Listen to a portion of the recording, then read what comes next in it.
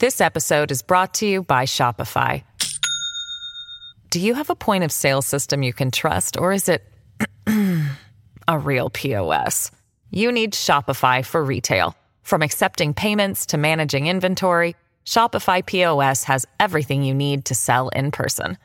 Go to shopify.com/system, all lowercase, to take your retail business to the next level today. That's shopify.com/system. News, weather, traffic, money, politics, big interviews, and bold opinions. It's what's happening right now. This is Mornings with Simi. Interesting weekend in the United States where it seems like we might finally get an idea of who's going to be in control when things resume. Let's find out what happened. Joining us now is Reggie Cecchini, our Global News Washington correspondent. Good morning, Reggie. Good morning. So we're almost a week past the midterms, but something significant happened on the weekend. What is that? There was a significant development over the weekend, and that was that Democrats maintained their control and will continue to maintain control of the Senate after two states that had been held up with delays in vote tabulations made it so that Democrats would keep their control. Democrat in Arizona, Mark Kelly, won his race. Incumbent Senator Cortez Masto in Nevada also won her race. And what it means is that as of now, Democrats hold 50 seats. There is still a runoff to come in Georgia, which could give Democrats 51 seats, a little bit more wiggle room there. But at the end of the day, that kind of red wave that was expected across the country didn't really materialize, and definitely did not materialize in the Senate. Okay, so in the Senate, we know where things stand. There's one more to come, though, right? We still haven't figured out Georgia.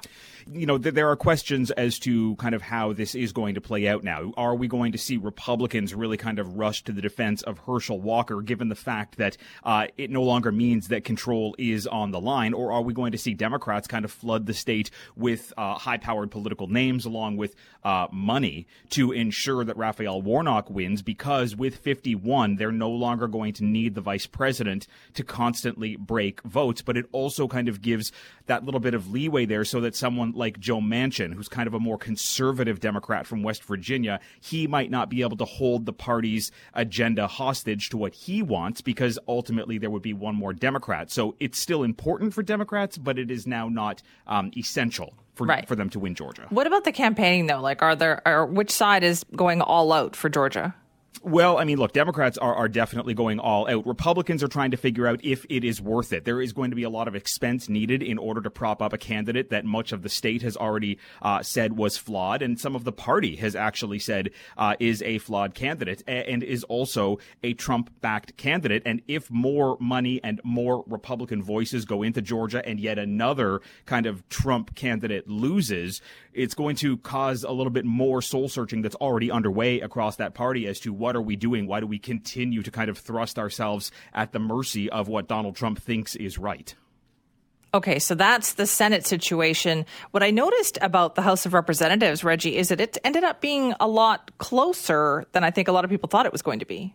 Yeah, I mean, look, the polls leading up to the midterms, at least the October polls, had suggested that there might be a kind of, not, red wave in the way that it could be, dozens upon dozens of Republican gained seats, but it could have been within that, 10, 11, 12 seats that were gained by Republicans. And ultimately what we've seen here are the projections being kind of closer to where those August polls were, and the Republican majority might be 2 or 3 seats, and that could obviously pose problems for the Republican agenda. That could lead to fighting within the party as to who's going to be able to, muster up the biggest bit of strength to kind of control how the agenda moves forward, potentially with investigations. But at the end of the day, there were a lot of high-profile losses in the House. Again, Trump backed candidates, and this again has the Republican Party questioning, are we moving in the right direction? And I think over the next 2 years, possibly even over the next 24 hours before a Trump announcement, we could see the Republican Party start to try and dig deeper to say what's going on here. Right, the Trump announcement. He's still going ahead with that.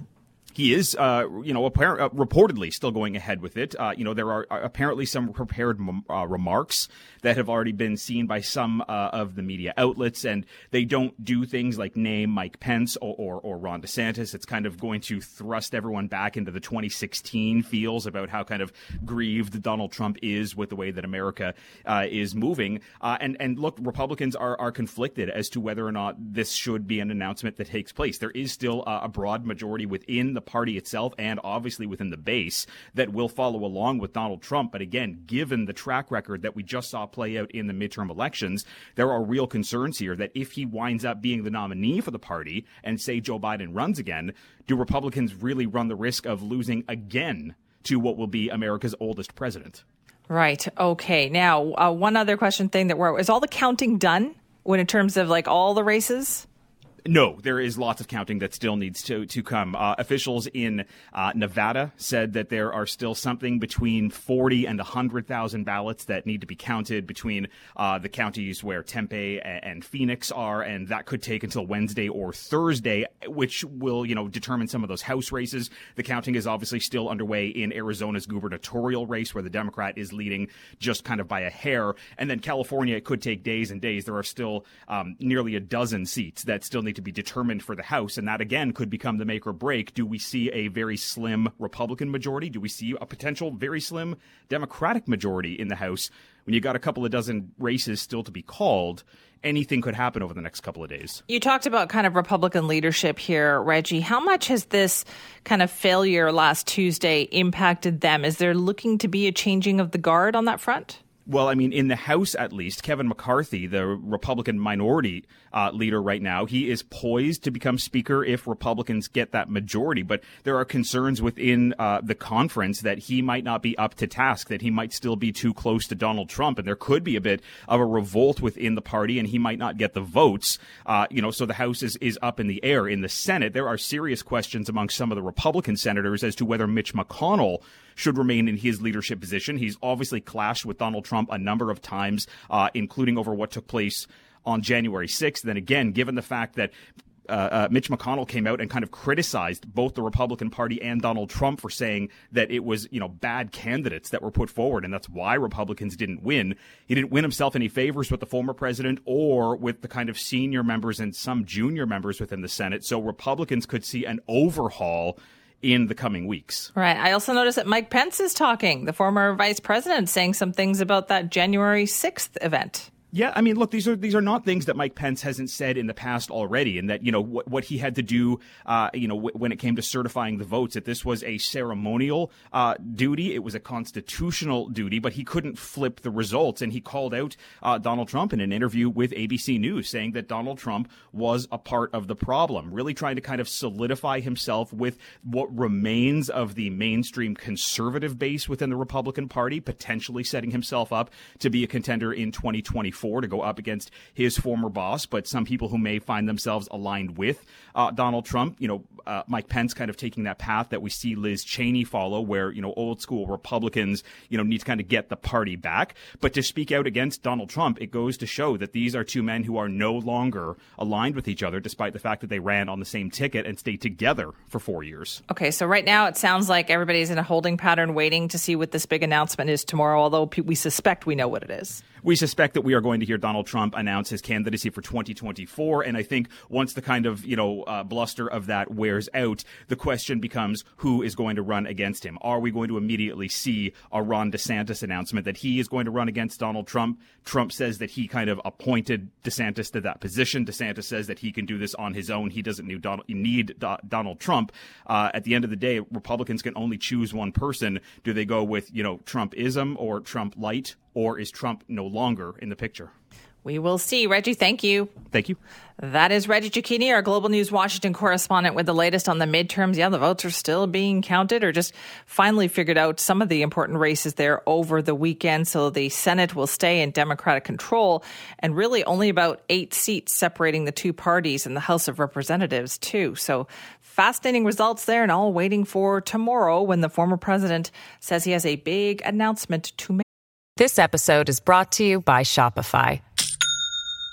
Do you have a point of sale system you can trust, or is it a real POS? you need Shopify for retail. From accepting payments to managing inventory, Shopify POS has everything you need to sell in person. Go to shopify.com/system, all lowercase, to take your retail business to the next level today. That's shopify.com/system. Hey. This is Mornings with Simi. There are millions of Canadians who deal with a diabetes diagnosis. And if you have it, you know it impacts every part of your life. It's a lot of people who deal with this. So the news that we may be closer than you think to finding a cure will definitely be welcome for a lot of people out there. But how close are we actually? Well, a Vancouver-based BC Diabetes lead doctor is optimistic that they are close. Dr. Tom Elliott is with us now, a Vancouver endocrinologist, and is working in partnership with UBC and Leadership Sinai in Toronto to find that cure for type 1 diabetes. Dr. Elliott, thank you for being here. Good morning, Simi. It's great to be on your show. Can you tell me, first of all, a bit about your research? What have you been working on? Well, we're working on all sorts of things in diabetes. In type 1 diabetes, which is juvenile onset, typically coming on under the age of 35, we've been using a drug called ustekinumab that's been widely used in arthritis and colitis to induce remissions. We've been using that in people within the first 100 days of their diagnosis of type 1 diabetes. And we've had some very interesting early results suggesting that it might eliminate the requirement for insulin in these people if given early enough. So what we're looking for now are new recruits for this study, Simi. We hope your listeners will spread the word. And, quite apart from the study, there is a great deal of optimism about diabetes. At BC Diabetes, we call diabetes a condition, not a disease, because really it's just a matter of management. And with the right advice, access to medication and devices, we think that everybody can live comfortably and well and not fear their diabetes. Right, but you mentioned it depends on how early they can start this treatment. So how early does it have to be? Well, it's within the first 100 days. So, it takes us a week or two to get things launched. So if any of your listeners are, let's say they're under 90 days, so if they were diagnosed in August, we can take them in our study. Okay, so that is if you have been diagnosed with type 1 diabetes since August, you want to talk to them? Yes, please. And how can they get in touch with you? Well, they can email info@bcdiabetes.ca. They can call 604-960-1347. We'll get straight back to them if they do that. So tell me about what it is about this medication then that makes a difference. How is it doing this? Well, type 1 diabetes is caused by the immune system destroying the cells that make insulin. These cells are called beta cells. We're born with 10 billion of them. And once 80% of those cells have been destroyed by the immune system, there's not enough insulin to control sugar. Sugar starts to rise. People get symptomatic. They lose weight. They're drinking, peeing a lot and drinking a lot. And what this medication does is that it stops the destruction of the cells. So we think we can pause the destruction, but, that'd be great. That would just reduce the amount of insulin required. The real hope is that we can regenerate those insulin-secreting cells. So climb up from 2 billion up to 4 or 5 or 6 or even more so that insulin is not required to manage the diabetes. Right. So if we can make these leaps, then this progress, Dr. Elliott, with type 1 diabetes, how can we then make these leaps with type 2 diabetes? Well, type 2 diabetes is a different animal.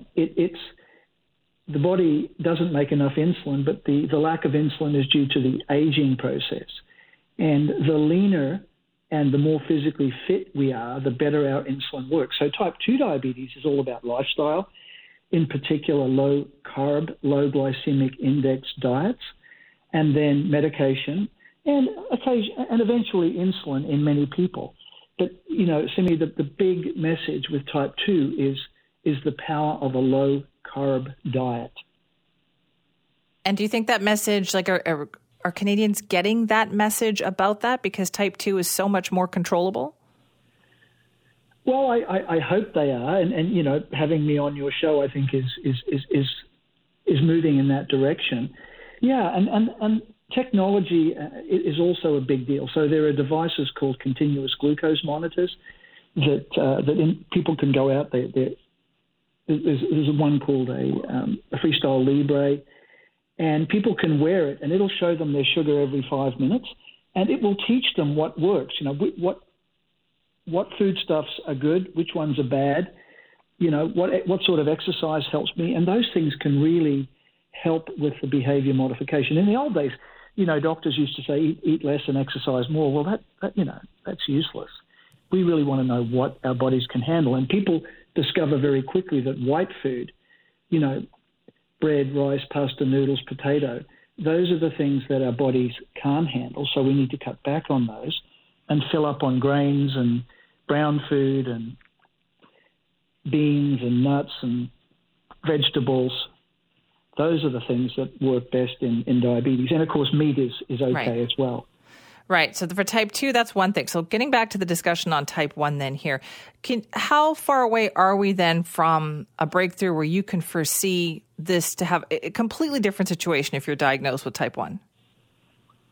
Well, I want to be, you know, I'm an inherent optimist, so I want to be realistic. I think, you know, we always said 10 years, 10 years, 10 years. I think it's definitely within 10 years, perhaps 5 years. So the drugs are effective. We just need to find the right drug, and perhaps we've already found it, and then get the right dosing intervals right. And, you know, it will probably mean taking medication for life. So we need to convince our health authorities to cover the cost of these medications. So, you know, all of these factors play into when we can say that we've got a cure. Right. And then, you know, Simi, with people who've had type 1 diabetes for more than 100 days, maybe a few years even, there are technological cures for them with using artificial insulin delivery, so-called artificial pancreas. There are studies looking at implanting cells into people's bodies who've had diabetes for many years. These studies also look very favorable. So, you know, whether you've got diabetes in the first 100 days or 5 or 20 or 30 years, I think the outlook is very positive. What an exciting time, Dr. Elliott, to be involved in all this research. It sure is, Simi. That's amazing. Every day I'm excited about it. Yeah, I can see why. So before we let you go, let me ask you one more time. You need people to get in touch with you if they have been diagnosed with type 1 since August. And once again, tell us how they can do that.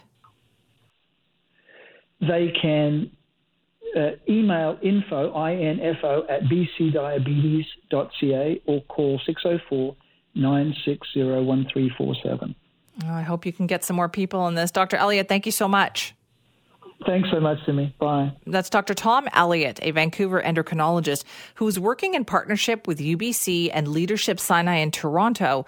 They are working towards, finding a cure for type 1 diabetes. That is amazing. But right now, they're still recruiting people for this clinical trial that they are doing. So far, this clinical trial has shown some very promising results. So you heard him say there, if you or someone you know has been diagnosed with type 1 diabetes since August, they have that 90-day window, you're still in it, they would love to talk to you to see if they can get you involved in their ongoing study that they have doing this.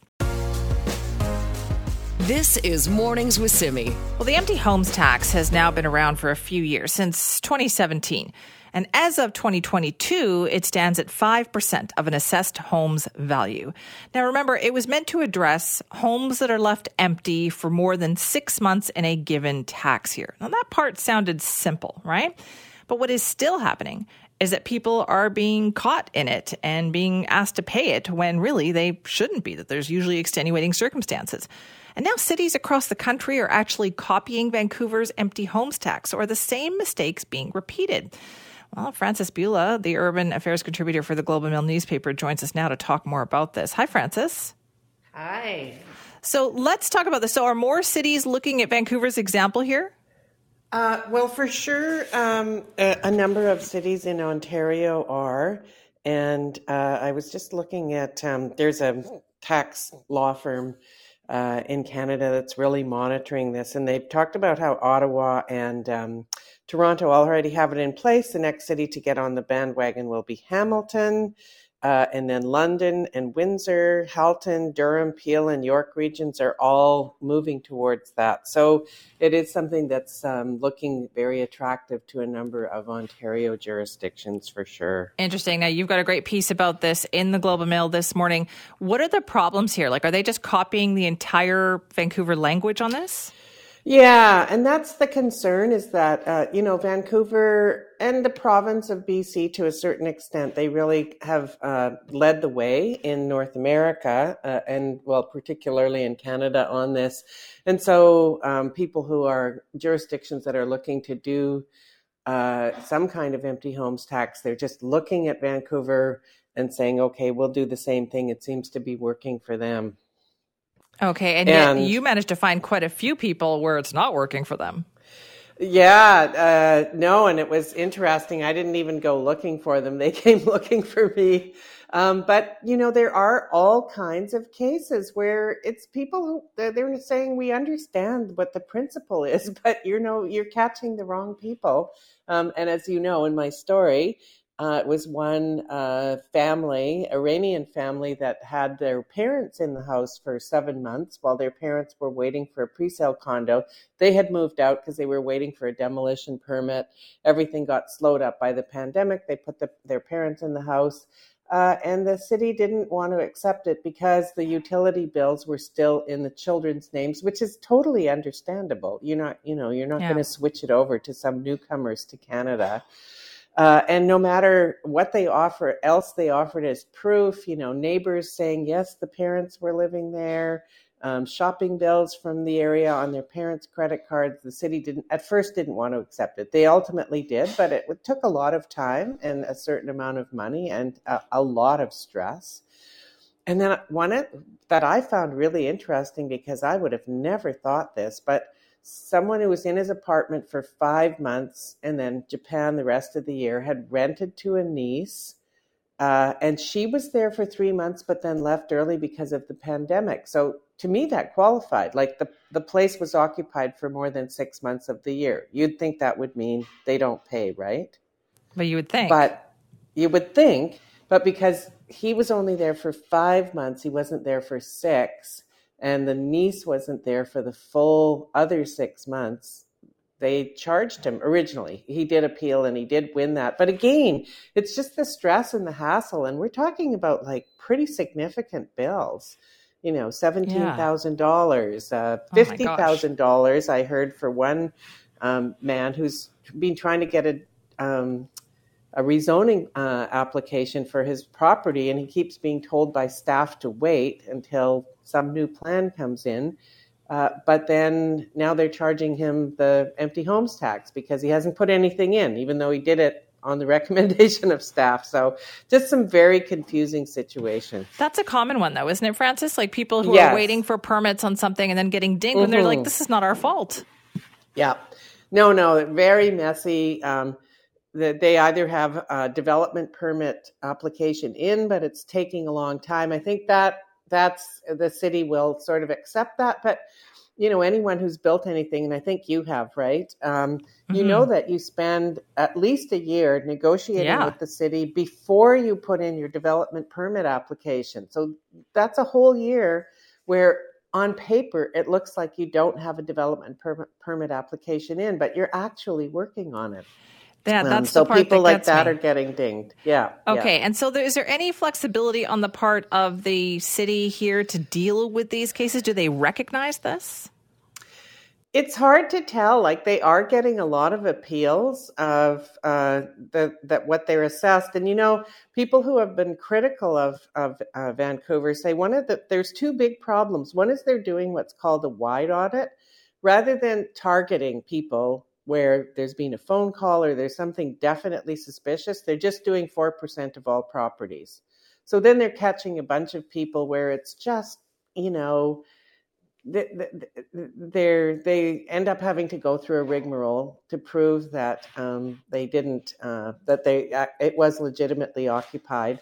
The other thing that happens is if you don't file on time, you're deemed to be non-compliant and you're assessed the fine, the penalty, and then you have to fight it, which is a very unusual way to proceed. Yeah.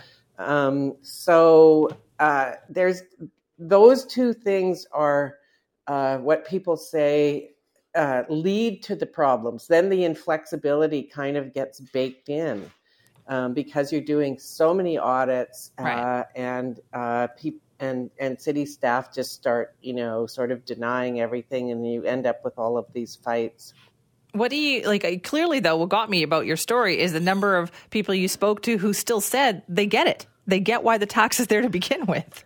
Yeah, they're not. I mean, there is a group of people in the city who say this tax is unfair. It's being levied against people who, are using, they have a condo in the city because they need to visit for medical reasons, or they visit for family reasons, or whatever. And they've always objected to the tax, saying it wasn't meant to catch people like this. It was meant to catch sort of speculators and investors. And so they think that the whole tax should be redefined. These people weren't necessarily saying that. They were saying, we understand what it's all about. We get it. It's just that, you've caught us in some bureaucratic glitch here. Oh, it's crazy. Francis, thank you so much for that.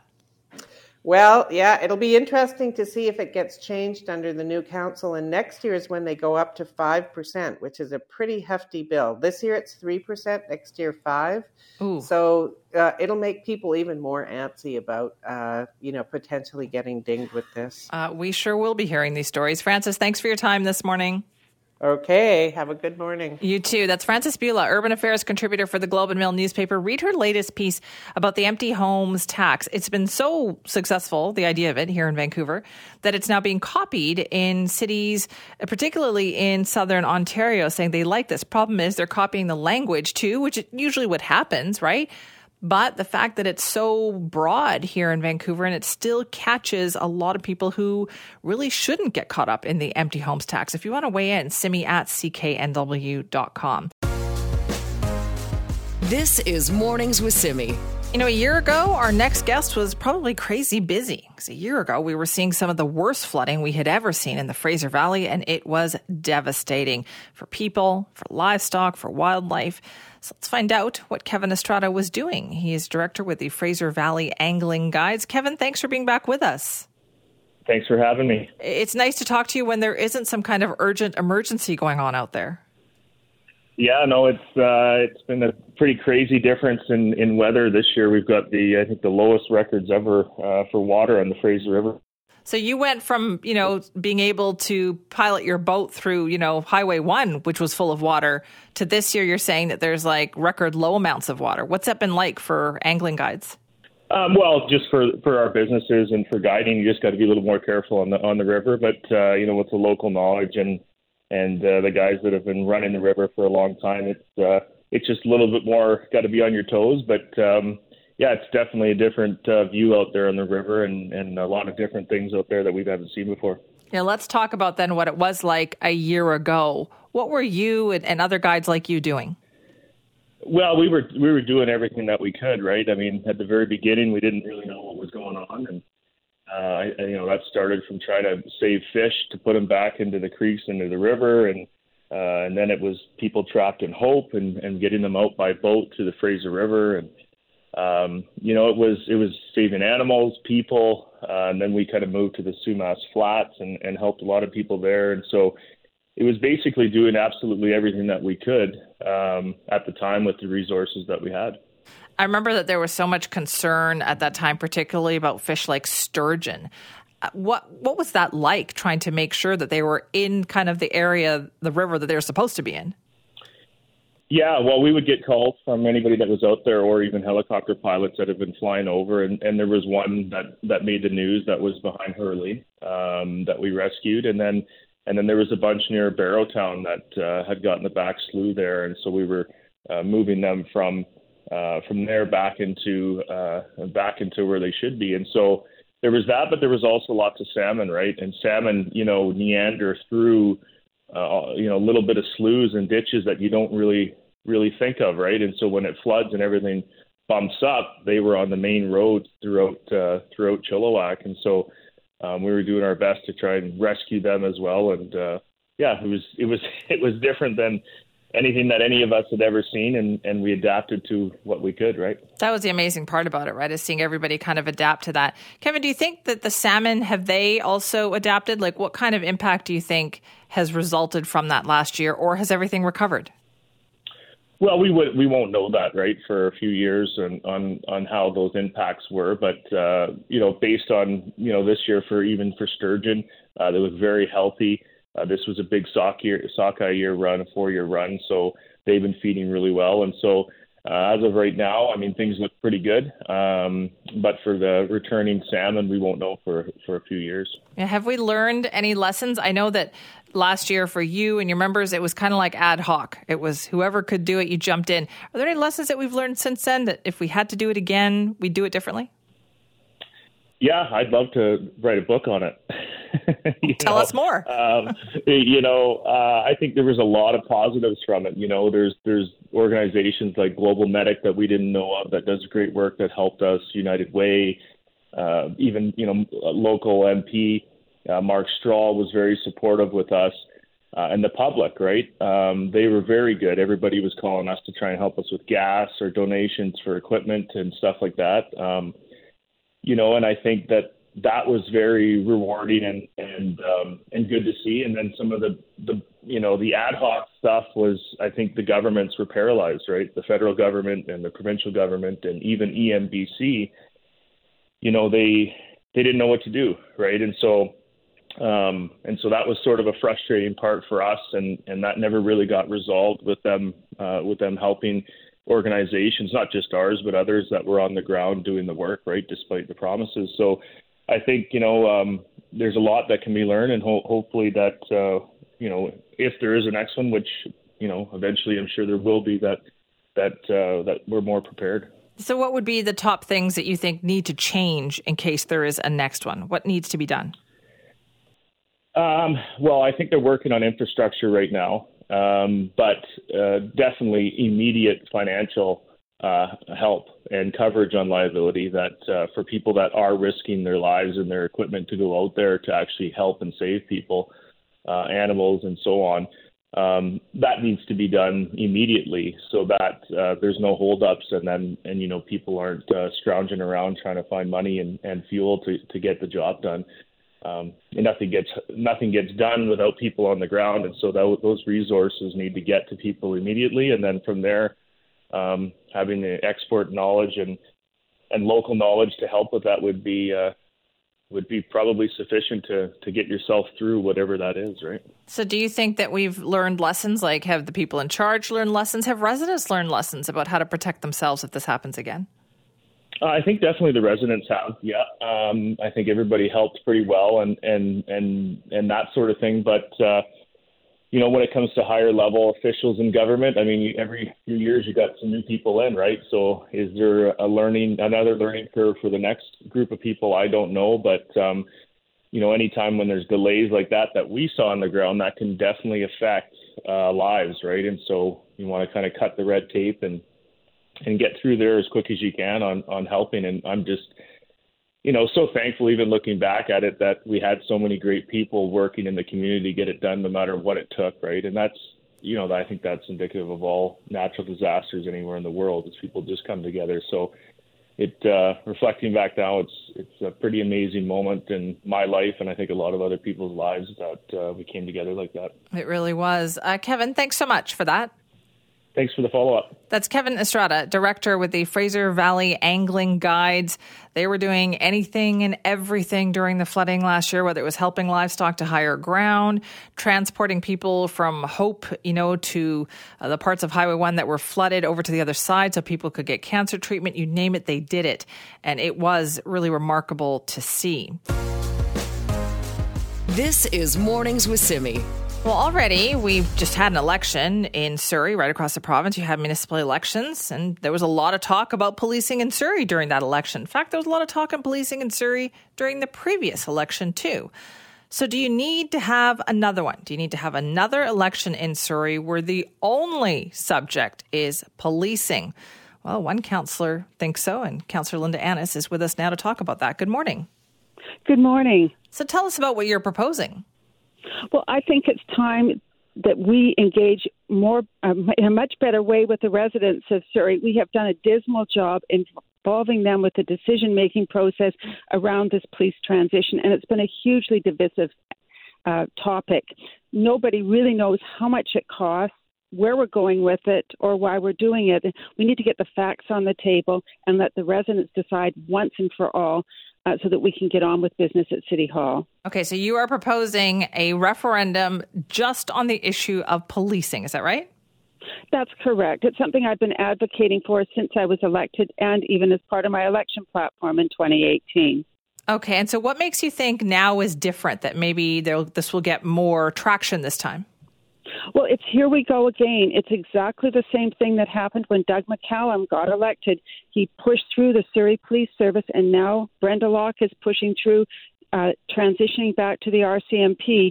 We need to get the facts. We have no idea how much this has cost so far, how many officers have been hired. We're getting numbers all over the place.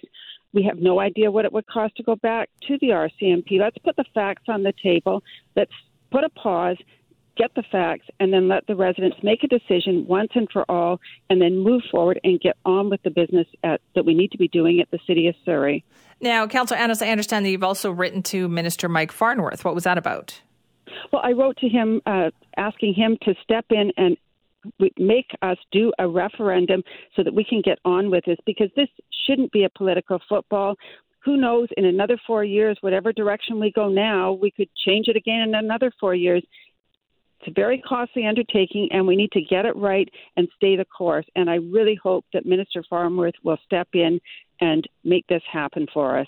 Okay, and you know what? In this past election, then, Councillor Annis, did you not think that policing was the number one issue already? I know we talked to every, major candidate for mayor in Surrey, and that was the topic that we discussed.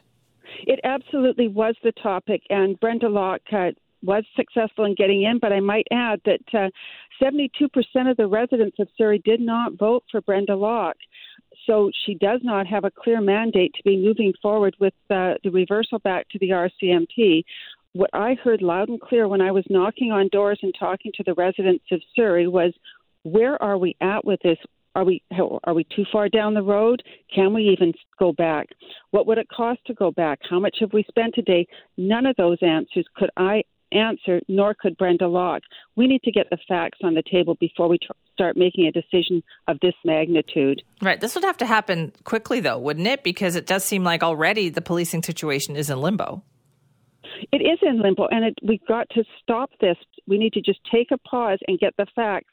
I've heard numbers all over the place that we've already spent $100 million, $200 million, who knows? But this is taxpayers' money, and we're not spending it wisely when we keep reversing things. We need to figure out where we're at and then stay the course after the residents of Surrey have spoken. And what is happening at this council meeting today? What is it that councillors will be talking about when it comes to policing? Well, we're asked to choose two options, whether or not we want to go with the RCMP or whether or not we want to stay the course for the Surrey Police Service. And to me, I think I would like to, I would like to refer this back to staff and have them add a third option, and that is that we do a referendum. Clearly, this whole matter has become hugely divisive in the community. We need to settle it all for once and for all and get on with it. All right, so that's going to be discussed today, but how do you anticipate that's going to go given the new makeup of council? Well, Brenda Locke has said to her councillors that they can vote independently of each other, that they don't need to vote as a bloc. And I hope that they all have a look at this and remember whose money it is that we're spending. It's not theirs, it's not mine, it's the taxpayers.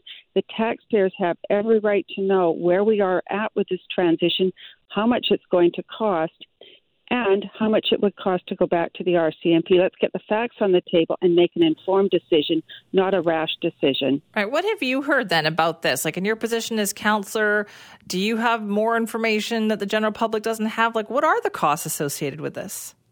I have no idea, nor do any of the other council members. So you can only imagine what the residents know, which is virtually nothing. They know that this is happening.